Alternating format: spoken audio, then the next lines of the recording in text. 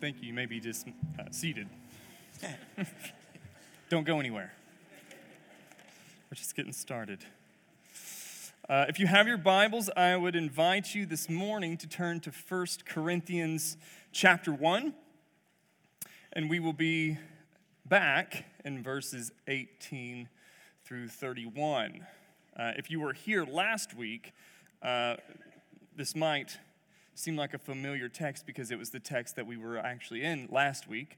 And typically, when Paul Joyner asks you to preach the same exact text he preached the week before, someone's answer should always be no. But he wanted me to preach this text to highlight the folly of preaching, so I guess it works. It works. The Corinthians, as we've seen, are a church with a massive pride problem. They have deep issues with arrogance, with hatred, with self-exaltation.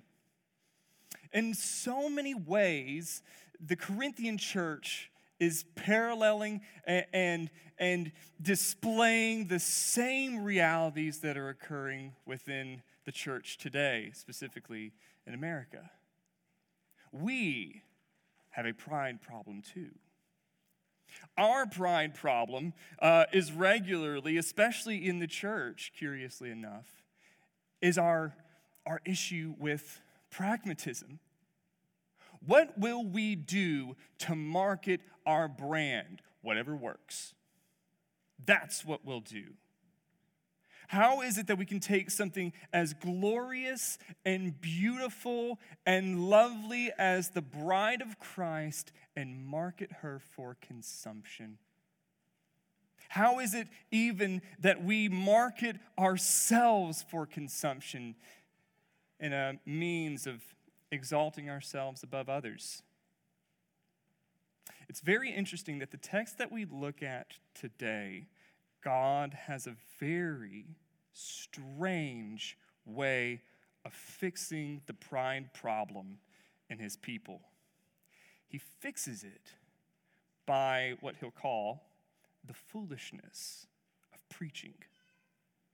We're about to take up and read, but before we do, let us ask for the Holy Spirit's help in prayer. O gracious Lord, your people come now to do something that seems so counterintuitive, to hear an ancient message about a crucified king. And so, Lord, we come now with hearts eager to hear of our risen Lord, with eyes longing to see his glory, with ears yearning to hear the joyous cries of our Father, "Welcome home, my child." So, Lord, give us now eyes to see, ears to hear, and hearts to know your word. In Jesus' name we pray. Amen. Hear now the living word of the living God. For the word of the cross is folly to those who are perishing, but to us who are being saved, it is the power of God.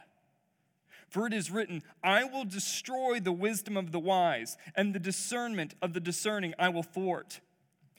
Where is the one who is wise? Where is the scribe? Where is the debater of this age? Has not God made foolish the wisdom of the world? For since in the wisdom of God, the world did not know God through wisdom, it pleased God through the folly of what we preach to save those who believe. For Jews demand signs and Greeks seek wisdom, but we preach Christ crucified, a stumbling block to Jews and folly to Gentiles. But to those who are called, both Jews and Greeks, Christ is the power of God and the wisdom of God. For the foolishness of God is wiser than men, and the weakness of God is stronger than men. For consider your calling, brothers. Do not many of you were wise according to worldly standards? Not many were powerful, not many were of noble birth. But God chose what is foolish in the world to shame the wise. God chose what is weak in the world to shame the strong. God chose what is low and despised in the world, even things that are not, to bring to nothing things that are, so that no human being might boast in the presence of God. And because of him, you are in Christ Jesus, who became to us wisdom from God, righteousness and sanctification and redemption, so that as it is written, let the one who boasts, boast in the Lord. That is the inerrant, infallible, and inspired word of God. May he add his blessing to the reading of it. So where we turn now, what I want to highlight specifically today is to show how, especially here with Paul, that central to Christ's church is the preached word. And that is deeply counterintuitive. First, let's look at why preaching. Why preaching? Verse 18. For the word of the cross is folly to those who are perishing, but to us who are being saved, it is the power of God. Doesn't it seem so strange that the way that God feeds his sheep is through the preaching of his word? We're a people who gather together regularly and open up a book and say, this is the word of the Lord. How very odd. Yet God, in his providential hand, has established that this word is always effective. In fact, Paul here is likely thinking back to Isaiah 55, 10 through 11. That the word of God never returns void. And he even brings up this reality. This is how the word of the cross, the gospel itself, the preaching of God is. To those who are perishing, it's folly. It's foolishness. It makes no sense. And in one sense, if we put ourselves in the shoes of the world, they look at us like we're crazy, and maybe they're not completely off base for that. We gather together with people from all different spheres and all different walks, and likewise people from every tribe, tongue, and nation, gathering together with people who honestly have absolutely no business together. And we gather to commemorate a first century Jewish carpenter rabbi who was given capital punishment and crucified, and we do so by recounting and reading a book that, even in its most recent of documents, was written 2,000 years ago, which we think has ultimate authority even to establish our lives and our ethics and transform us and our eternity. By the standard of the world, that's crazy. That's insane. Why would anyone gather here to read an ancient document and think it's going to transform your life? Why would anyone come here and hear the preaching of Jesus saying, lay down your life for others? Take up your cross and follow me. Pick up your instrument of torture and die to yourself. That's absurd in the eyes of the world. We're called to give up lives that we could push for power. We're called to give up oftentimes what the world will say is success in order to follow this crucified rabbi. In the eyes of the world, that's folly. That's foolishness. That's absurd. But Paul doesn't finish there. He says that, big contrast here, but to those who are being saved, it's the power of God. The same words, the same message being preached by the same person. To one, it's utter foolishness, and to the other, it's the very power of God. That in that moment, what seems like being absolute foolishness to some, that God in that moment is speaking. And isn't it interesting how Paul here is actually contrasting folly or foolishness, not so much with wisdom, but with power? How is it that God has chosen to display his power for all the world? By using fallible jars of clay to preach an infallible word. That's how he displays his power. That through this message, people come to newness of life. Hearts are transformed. And not only is this true here, but even as we run down through church history, it's very prominent. The great Anglican Bishop J.C. Ryle from the Victorian era was a student and didn't grow up in a Christian household at all, and found himself in the college chapel one day, and it just so happened that Ephesians chapter 2 is being read.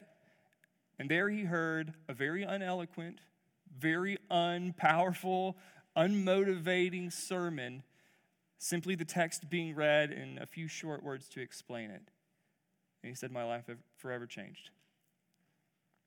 The great prince of preachers, Charles Spurgeon, was caught one night in a blizzard and just wanted to get out of the cold. So he stepped into this old, rickety, primitive Methodist church by some uneducated, itinerant preacher. And there, with no eloquence whatsoever, heard the word of God preached. And the course of history changed. Because his life was set ablaze for Christ. To some, this preached word is at best foolishness and at worst completely infuriating. And to others, this same preached word, what happens? Scales fall from their eyes. Their ears are unstopped. Their hearts are set ablaze for God. And the curtain of this grayscale world is ripped down. And they see the smiling face of their Savior. And they hear the cry of their Father, my child. And they're welcomed to the table by the Holy Spirit. Same words. Same sermon.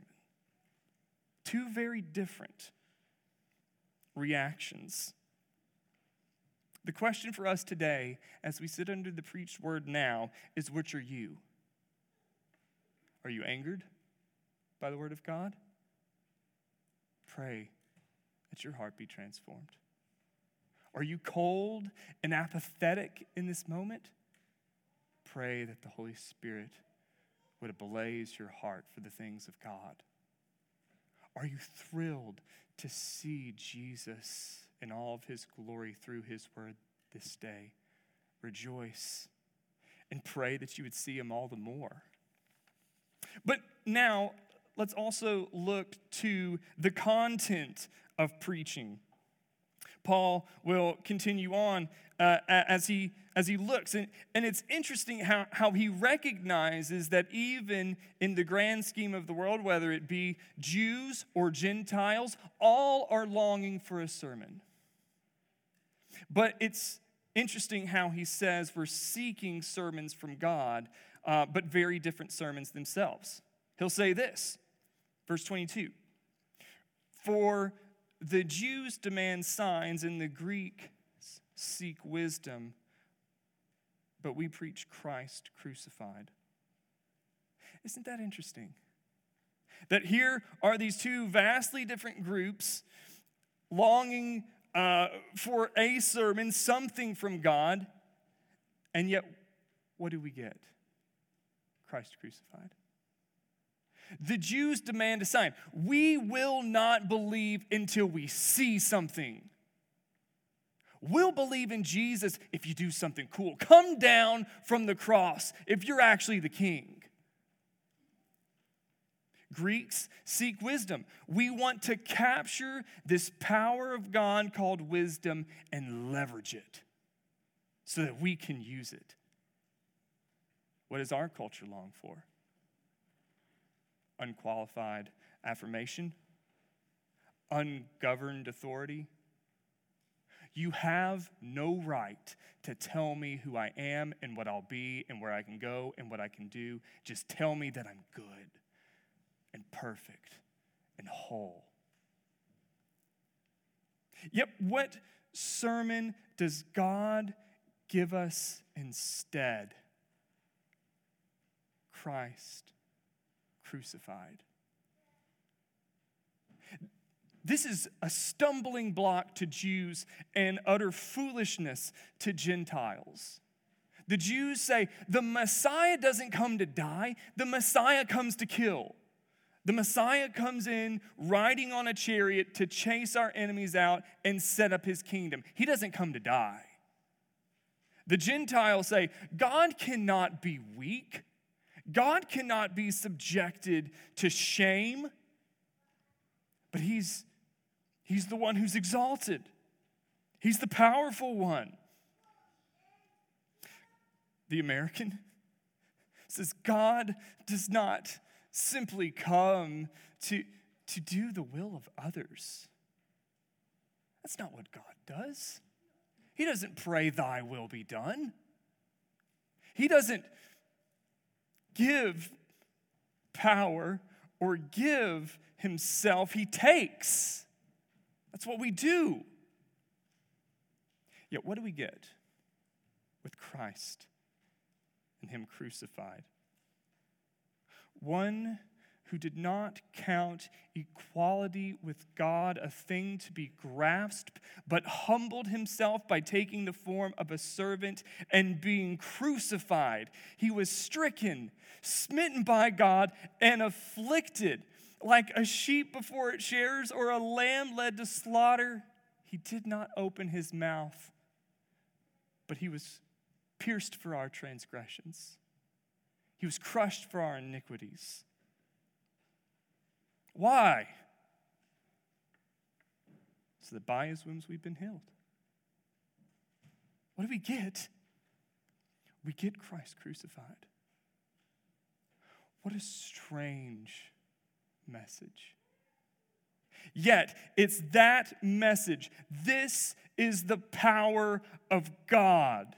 That by the crucified Savior, we who were far off are brought near. And we who were not his people are now his people. And we who were utterly unlovable are loved. In the fullest sense of the word, behold the love of God in crucified Christ. And it's interesting, Christ is the very center of this message. What the world calls a foolish message. But the core of the Christian message is Christ crucified. Everything is connected to this. John Piper will put it this way: all exaltation in anything else should be exaltation in the cross. If the hope of glory, then the cross of Christ. If in tribulation, tribulation works to hope, and hope is in the cross of Christ. If weakness, then in the cross of Christ. Every sermon that offers anything good for the Christian must exalt in the cross of Christ. That is the power of God. A crucified and risen Lord. Something that seems so weak and so pitiful to watch somebody be beaten and mocked and scorned and publicly shamed and to die this horrendous death. Yet that is the glorious power of God. But there's a result that comes to this. It's through this message that the power of God is displayed. Why and how? In this way. Verse 30. Because of him, you are in Christ. Isn't that incredible? Paul begins this whole section by saying, God chose what is low and despised in the world. You're not noble. You're not powerful. There's nothing about you that is glorious in and of itself. But here's the beauty and the power of God. You are in Christ. How did it happen? Through the preaching of God's word. Paul picks this up once more in Romans 10, 14 through 17. How will they know on him if they have not believed? And how will they believe unless they've heard? And how will they hear unless someone preaches? Why would God use this way? Why is preaching central to the power of God being displayed? Because he takes fallible men with an infallible word and an infallible spirit to transform hearts. He takes from us wisdom, our power, all boasting that could possibly stand before God and say, I did this, O Lord. And he does this mighty work through words. As the creation is brought into existence by the powerful words of God, so too a transformed heart, new creation, Paul will say. He brings this so that we stand before him, verse 29, so that no human being might boast in the presence of God. This message that he carries to us, that transforms our hearts, our lives. We have nothing to boast in except for Christ and him crucified, which is the precise response that he gives us in verse 31. So as it is written, let the one who boasts boast in the Lord. Brothers and sisters, if you sit here and Christ has fed you this day, rejoice. Rejoice that he has spoken. Rejoice that he has accomplished his work. Rejoice that you are united to Christ and redeemed and declared righteous. Pray that you would hear him all the more, that your souls would be fed every Lord's Day, that your hearts would be prepared to hear God's voice week after week, year after year. If you have not heard his voice today, pray that God would enliven your heart, that he would draw you near, that he would unite you to Christ, and that you would see the glory and the beauty and the majesty of the power of God by Christ crucified. Let us close with a word of prayer.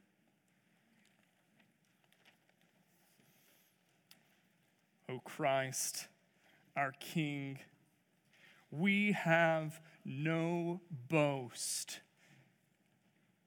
other than you. We have no power, we have no wisdom, except through your perfect, accomplished work. And so, Lord, by the Spirit, speak to your people now. Feed our souls, O God. Let us come to this table now, that we would not only hear the gospel itself, but we would see and taste and touch it, and know that you are the God who draws near to his people, the great high priest who draws us near to himself. Let us come boldly before your throne. But we do pray, O Lord, for those whose hearts are not transformed, who in fact leave hardened this day.